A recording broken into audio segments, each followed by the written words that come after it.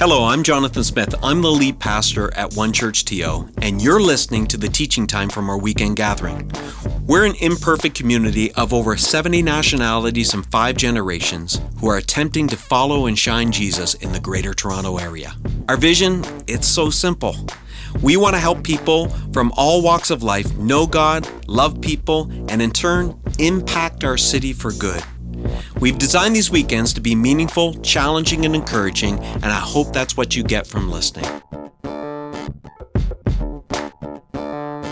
Oh, it's good to know, because a lot of strange things happen in our lives in this world, to know that there is a God, Jesus Christ, who rules above it all. Speaking of strange, and this is the last teaching in this strange series, I had something strange happen. I Googled the word weaknesses, and guess what filled up the first page and most of the second page? It was all about people going for job interviews. I thought I Googled the wrong word. Check, no, weaknesses. There it is. Filling up the whole Google discussion on the first 2 pages. Well, it was all about people going for a job interview. And you get asked that question, what are your strengths and what are your weaknesses? And so, people were offering all kinds of advice for that. Can you imagine going for a job interview? And because everyone knows, right? Everyone has weaknesses except when you go for a job interview. And so, it'd just be ridiculous for someone to go to a job interview and just blurt out when they say, what are your weaknesses? Well, I'm insecure, I get jealous, I show up late for work, I'm lazy. It's just not going to happen, Or I really struggle with anger, especially when I'm rejected, so I hope I don't get rejected in this job interview. I could go violent. And then there were other times where people were sort of coaching one another how to respond to weaknesses question in a job interview. What are your weaknesses? Well, I'm an overachiever, I work too hard. I have a problem taking credit. I give credit to all my coworkers. Just all these things, they get there. But you know what? I did get something out of that search about weaknesses, because it revealed this. Here's what the Google pages revealed: that people do not want their weaknesses revealed, especially in a job interview. It's true. Every one of us have weaknesses we don't want others to know about.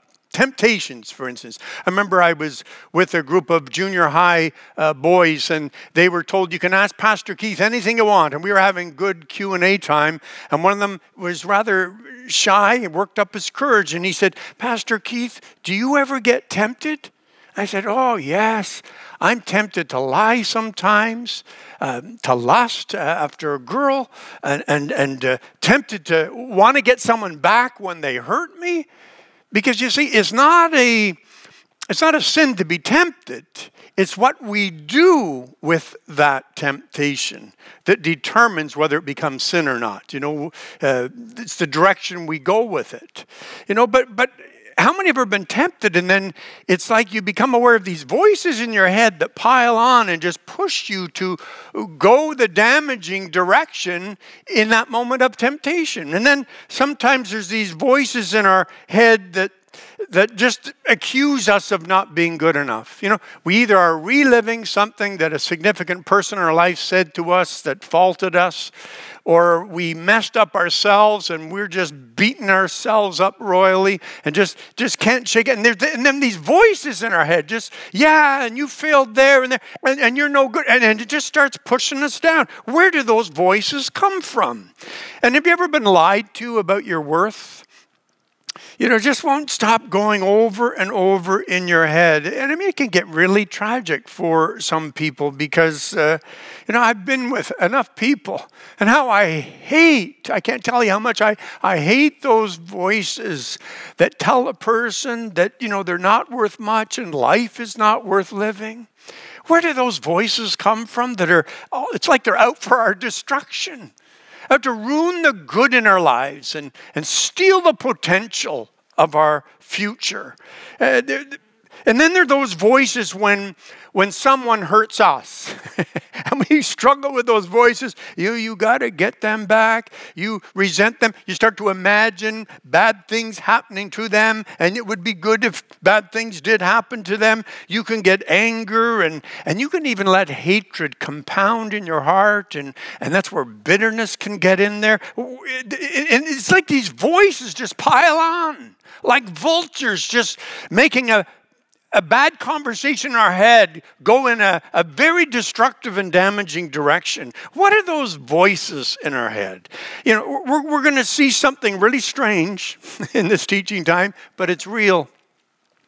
When we struggle with temptations, accusations from others or our own in our head, and lies about ourselves and our future, we're actually in a struggle not just with our thoughts, but with, listen, powers of darkness. They're called demons. As a matter of fact, we have to just look back at a series Pastor Jonathan introduced, and he used this verse. Let's look at that verse from a book in the Bible called Ephesians, written by the Apostle Paul, and it says this in chapter 6, "We are not fighting against flesh and blood enemies, but against evil rulers and authorities of the unseen world, against mighty powers in this dark world, and against evil spirits in the heavenly places." Now, in the Stranger Things series, were you with us for that series? We saw that it's not just the cosmos, not just the world.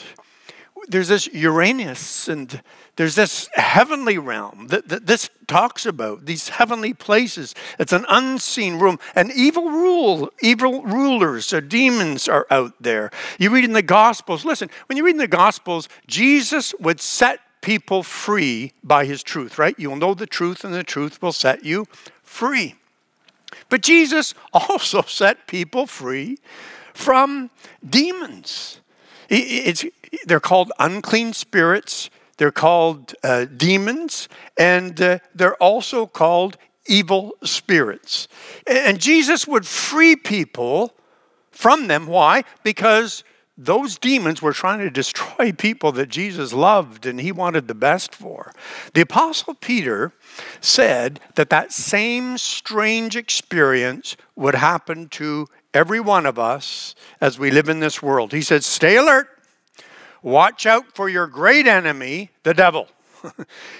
Look at the illustration he uses. He prowls around like a roaring lion, looking for someone to devour.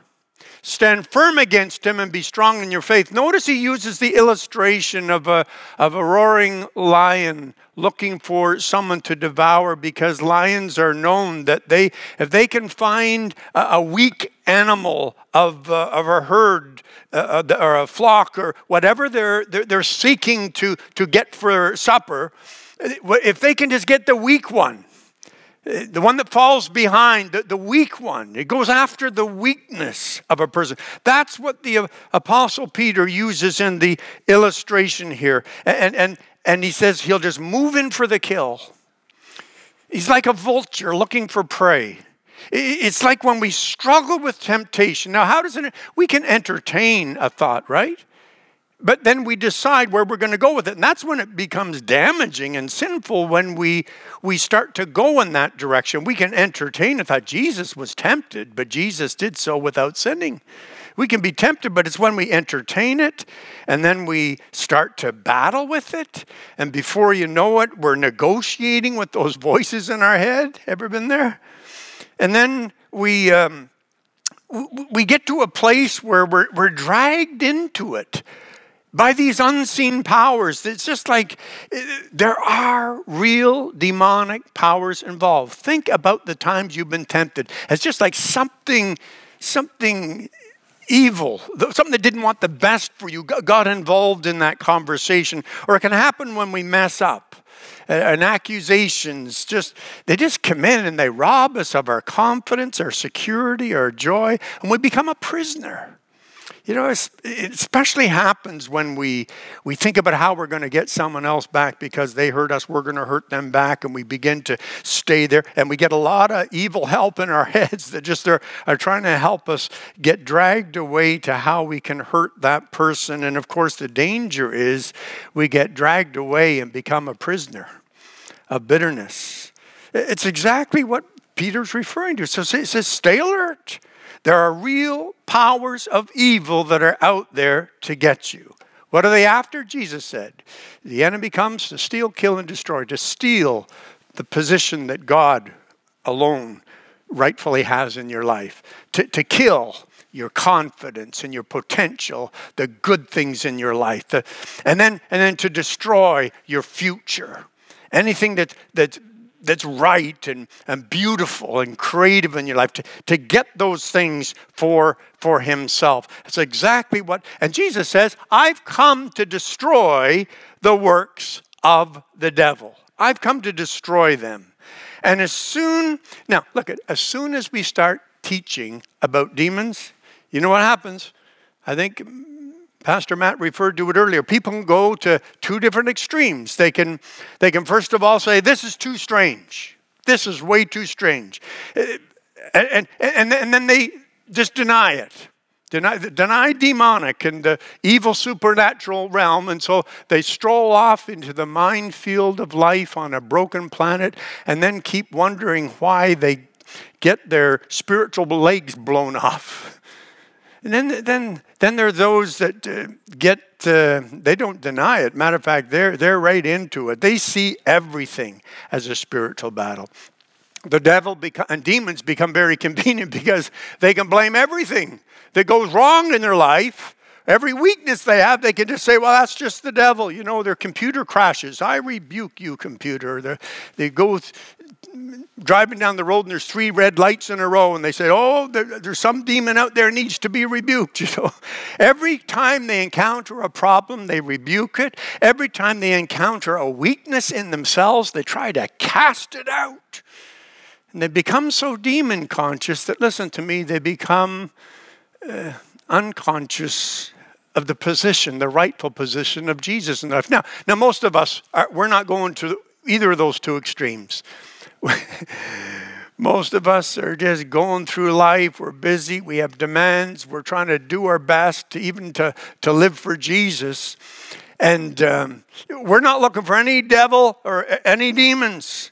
But then when we experience temptations and we just sense that draw, that dragging away, or when we have those discouraging thoughts in our head that just are relentless, they just persist, they won't give up, or we have those nasty thoughts about others, especially those who hurt us, and we struggle. And then there are times that stuff just goes wrong, and where's that coming from? And that coming from, it just compounds.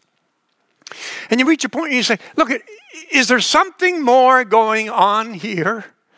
You know, you look at the destruction, the wars, the violence throughout human history, it just makes you wonder, is there some evil power that's out there that's trying to make the human brokenness condition even worse? You know, those thoughts in my head, Jesus didn't say that. Jesus doesn't want that for me.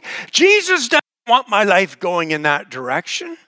And so we all are in this struggle that the Apostle Peter and the Apostle Paul and Jesus talked about, this struggle with demons, unclean spirits, evil spirits that are there in this life that we live. And you know, there are 3 no's, all right? 3 no's, not N-O's, 3 K-N-O-W's, 3 no's that really help me here, all right? 3 no's.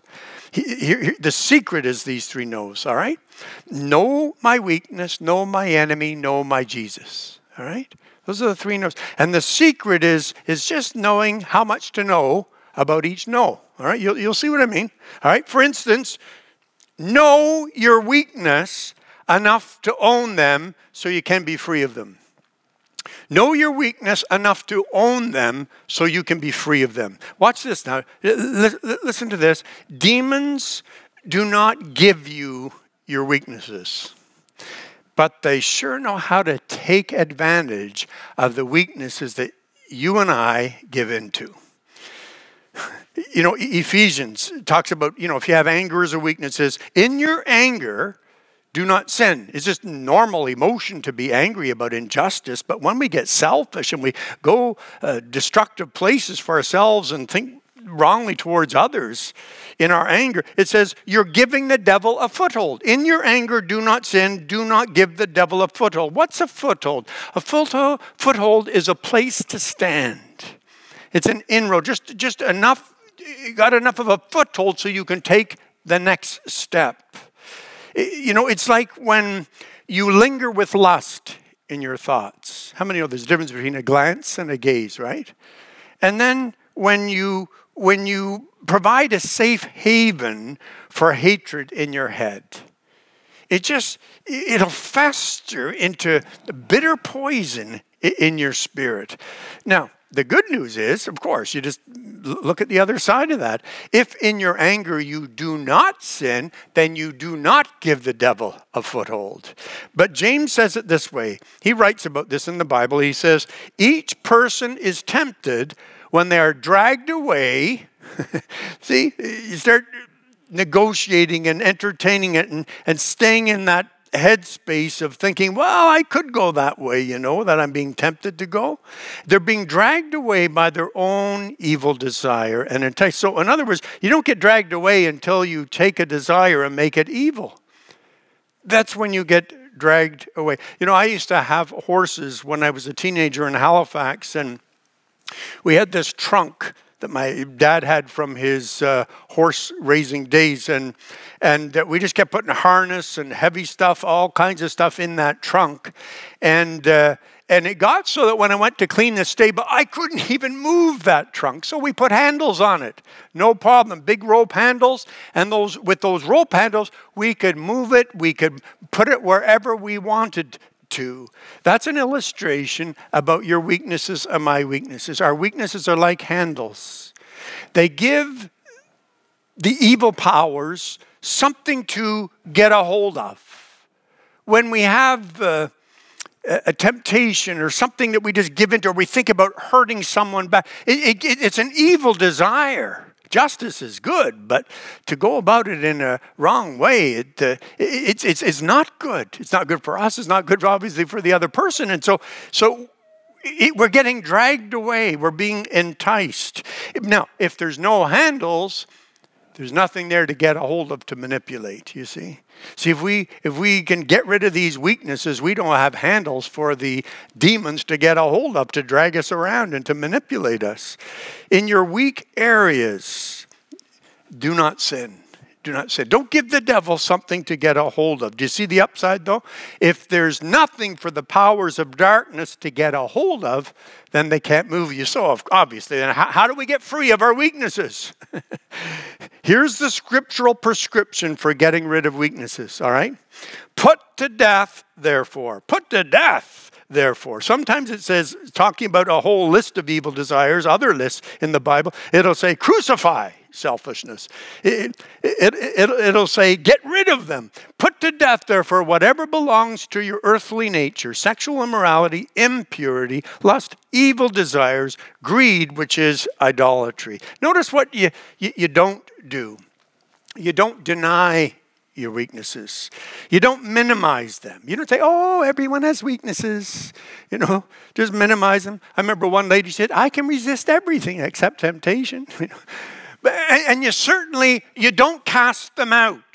You don't cast, I hear people say, I cast you out, you demon of pride. This in the Bible tells you, if you've got pride, you take care of it yourself. It says you humble yourself under the mighty hand of God, and then you resist the devil, and he will flee from you. Do you see that? Successful resisting of the devil starts with successfully humbling yourself. Don't cast out demons of selfishness. It's up to you to deny, to crucify them, to put them to death.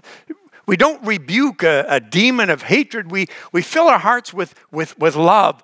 Listen, never forget this. Casting out demons is not a shortcut to replace the hard work of humility, forgiveness, and love. Listen, like you, I've had my share of circumstantial setbacks and people letdowns, right? I've had my share of mistreatment, injustices, and hurts in my life, and my own personal mess-ups. You said, well, what are they? Well, none of your business. But I've had my share too. But listen, I can tell you this. I've told people this one-to-one so many times. I've never faced any battle in my head that I couldn't win victory over through one or more of these three responses: humility, forgiveness, and gratitude.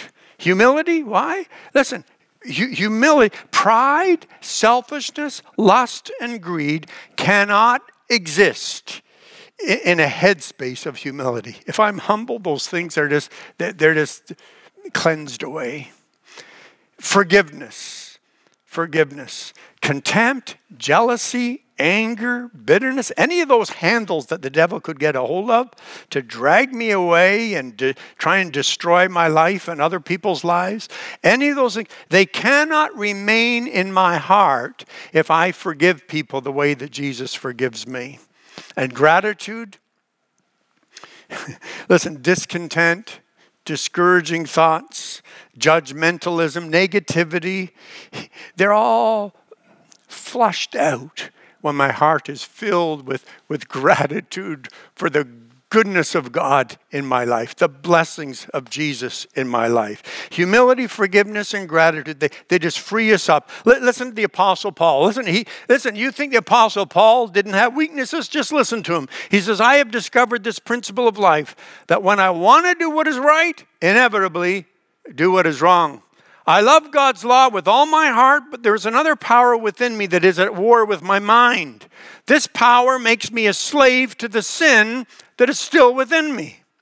Oh, what a miserable person I am. Who will free me from this life that is dominated by sin and death? Thank God. The answer is in Jesus Christ our Lord. Where would we be with our weaknesses without Jesus showing us the way and having the power for us to be free from them? But humility, forgiveness, and gratitude just frees us up. And so we understand then we need to know our weaknesses enough to own them and get freed from them. All right, secondly, no. Here's another no. Know your enemy enough to position yourself to defeat him.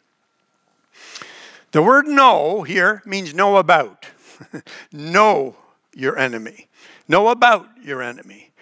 You know, one advantage of getting older as a follower of Jesus is you see the decisions people make and you see the long-term outcomes because you've lived long enough to sort of say, oh, they chose to go in that direction. Look at what it led to.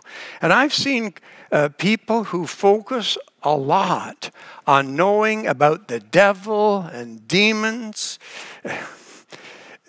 They end up being the people that are in the most bondage to exactly what they're focusing on. I've seen Christians and churches who specialize in deliverance ministry. They become known for it, and they start to feel superior to other Christians and churches who aren't into it as much as they are. And they see everything as needing deliverance from a demonic power. Even mental illness gets blamed on the devil. It's just hurt and damaged so many people's lives. Sometimes the brain is an organ that needs healing so many times. Sometimes there's an obstruction in the brain, but people, because it's in the brain, they say and do strange things. And then people say, oh, look at that, that's demonic. They become so demon conscious that they become unconscious of Jesus Christ. I've seen Christians in a place, they just spend years focused so much on darkness, they lose their joy and their peace and their love for others. And they become even miserable. And they can't enjoy the good things that God wants them to be blessed with. Do you know why they end up in bondage? Do you know how they get there? Listen to me. By giving the devil exactly what he wants. A position in their heads and in their lives. They're giving the devil attention. It's exactly what he wants. Whether he deserves it or not, it doesn't matter. He's getting attention. A position that rightfully belongs to who? To Jesus. Jesus is so straight with people. He says, I've come that you might have life and have it to the full. But he said there's one that comes to steal, kill, and destroy. He wants to steal that position that rightfully belongs to God. Listen, never, ever, ever, ever get to a place where you give anyone in your life the position that only Jesus is worthy of. Only he is worthy. Jesus in the Gospels, have you ever noticed, you read the Gospels? He had very little to do with demons. And when they showed up, he's helping someone. It's very instructive for us to see Jesus dealing with demons. He basically just identified them when they were there and told them to get lost. No headspace. No extra time given to them. No spotlight. Just are you? And get out. Jesus had very little time for demons. I remember my first day coming home from my new junior high school, Clayton Park Junior High in Halifax, Nova Scotia. And I was coming home on the first day carrying a pile of books and assignments and stuff. And I was in a hurry to get home.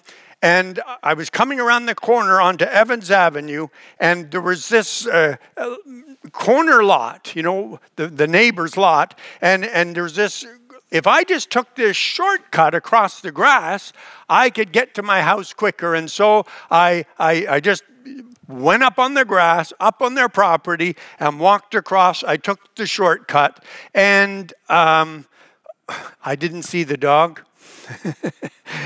And until it was coming and snarling at me, and it just put chills on my chilies. You know what I'm saying? I just ran to get off that property, and right when the dog, I was sure, was just about to devour me like a lion after its prey, after its weak prey. Right then, that's when the chain that was attached to that dog snapped back, and he could go this far, but he could not go any further. And that's that day I learned not to take shortcuts, but also, listen to me, to walk in the position where I belonged. It was safe there. No roaring lion or snarling dog could get me there, and no demon can get you when you walk with Jesus and you take your stand in him. Isn't that what we saw in the Titanium series over the summer? When the day of evil comes, we don't negotiate with the enemy. We belong to the one that defeated the enemy, and we stand strong in him. When we're hit with temptation, we don't negotiate. We turn to the one who defeated the tempter. When we're accused and we have lies in our heads that discourage us and they won't hush up, we just drown them out with what is more true, what Jesus says about us and his forgiveness of us. We're sort of like the boy who, when he was tempted, said this. He said, "Get behind me, Satan, and don't you dare push." All right, so we know our enemy, but just enough to position ourselves to defeat him. And then third, know Jesus intimately and grow in him increasingly. Now, we've been using the word know in different ways. Let's just stop and just take a look. We've talked about knowing your weakness, right? That means be aware of it. Know what your weaknesses are. So that's one use of the word know. There's another use of the word know. Know your enemy, but know about your enemy. It's not like you get close, but know intimately. There's a Greek word that the New Testament is translated from the Greek language into English, and we use the word know, but the word is gnoschein. And it means to know intimately. It means to know intimately. It's a knowing that comes when you do life with someone. It's used in other Greek literature to describe the closeness of a husband and wife in a loving marriage relationship where the two become one. That's a knowing. That's a knowing. Now, if I meet you, mask or no mask, I meet you and you say, do you know a little Italian? I'll say, yeah, I know a little Italian. Her name is Esther. It's my wife, But if, I won't say this. Yeah, I know Esther. I know about her. I know who she is. I won't say that. I know Esther. After 40-some years of marriage, a loving relationship, I know that friend. I know that person in my life. I know them. It's not a matter of saying, yeah, I'm aware of her. Yeah, I know about her. Remind me of a story of a pastor friend of mine who was on an airplane going to a conference, and he was getting into his seat, and a few seats back as people were getting settled, a woman spoke up and she said, "Oh, I know you." And he looked at her and he couldn't remember. He said, "Oh, I'm sorry, I can't remember." And she said, "I know." She said, and because pastors, when they talk about officiating at a wedding, if they officiate at someone's wedding, they married them off. She says, I remember you married me 33 years ago. And he still couldn't remember her. And so another woman on the airplane spoke up and she said, "You mean to tell me that you married her 33 years ago and you can't even remember her?" See, there's a difference in knowing. There's that close relationship. That's what's being spoken of here. An experiential knowledge. Listen to the place that the Apostle Paul got to after he followed Jesus for years. And he writes this, he says, "Everything else is worthless when compared with the infinite value of knowing Christ Jesus, my Lord." He's not talking about knowing about or being aware of him or having studied Christology. "For his sake, I've discarded everything else, counting it all as garbage, so that I could gain Christ and become one with him." Talk about that closeness. "I no longer count on my own righteousness through obeying the law. Rather, I become righteous through faith in Christ. For God's way of making us right with himself depends on faith.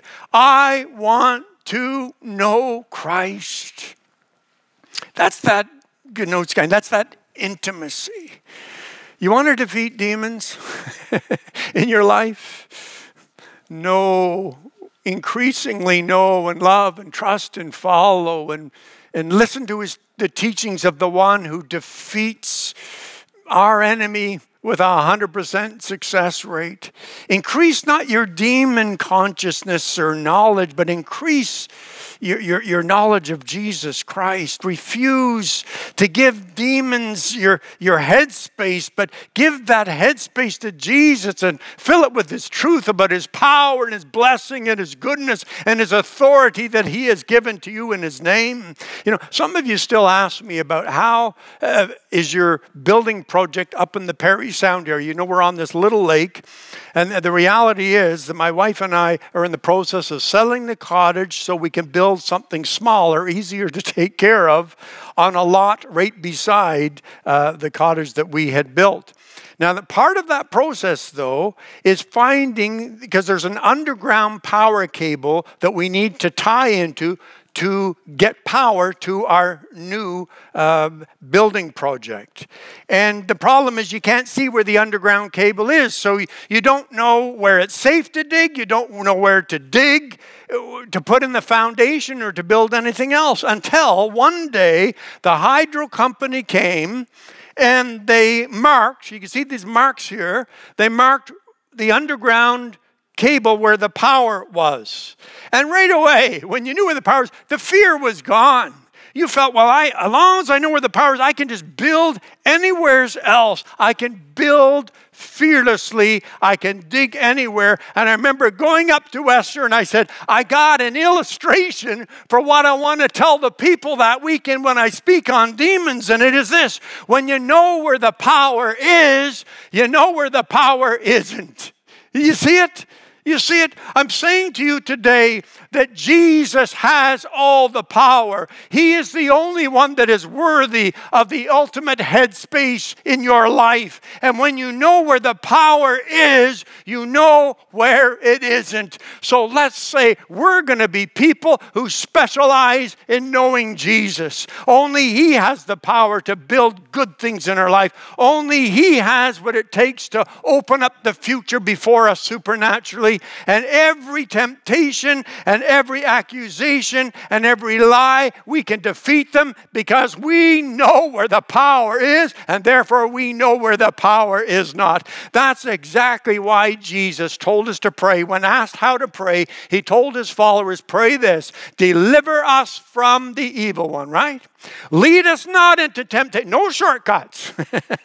Lead us not in temptation. Deliver us from the evil one. For yours is the kingdom and the power and the glory. Listen, we're going to go out and have a good week this week, because when you know where the power is, you know where the power isn't. Let's pray about this together.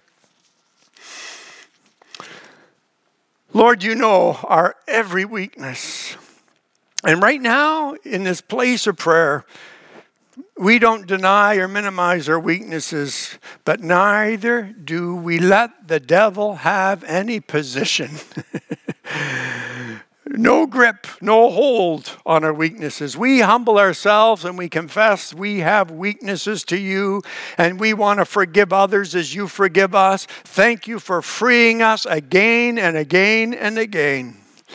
And Holy Spirit of God, you promised you would help us in our weaknesses. Spirit, this week, when you see people, and there are people that are praying with me right now, Jesus, who are struggling with lies, accusations, temptations, stuff's going on in their circumstances and in their headspace, and they can just feel just that pushed down, that weighted down. There's just something the evil powers are trying to vulturistically take advantage of, and we pray right now that they would take their stand in you, who defeat everything that comes against us, Lord. Thank you that no weapon formed against us will succeed. Thank you, Lord. And so we begin this week as specialists, Lord. We specialize in knowing you. We know where the power is. And so we know where it isn't. And we're going to specialize in living for and loving and growing increasingly in the one who has all power. And so listen, if you're praying with me and you know this part of the prayer, say it aloud and together with me. Lead us not into temptation, and deliver us from the evil one. For yours is the kingdom and the power forever and ever. Amen and amen. And may the grace and the truth and the power of Jesus be yours this week. Amen. Love you.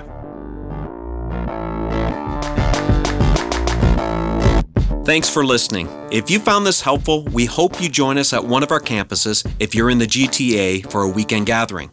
If you're listening from somewhere else in the world, we'd encourage you to join us at onechurch.to/live. We believe everyone can be a part of what Jesus is doing both in our community and in our city. So if you'd like to connect with us at a deeper level, visit us at onechurch.to/nextsteps. See you next time.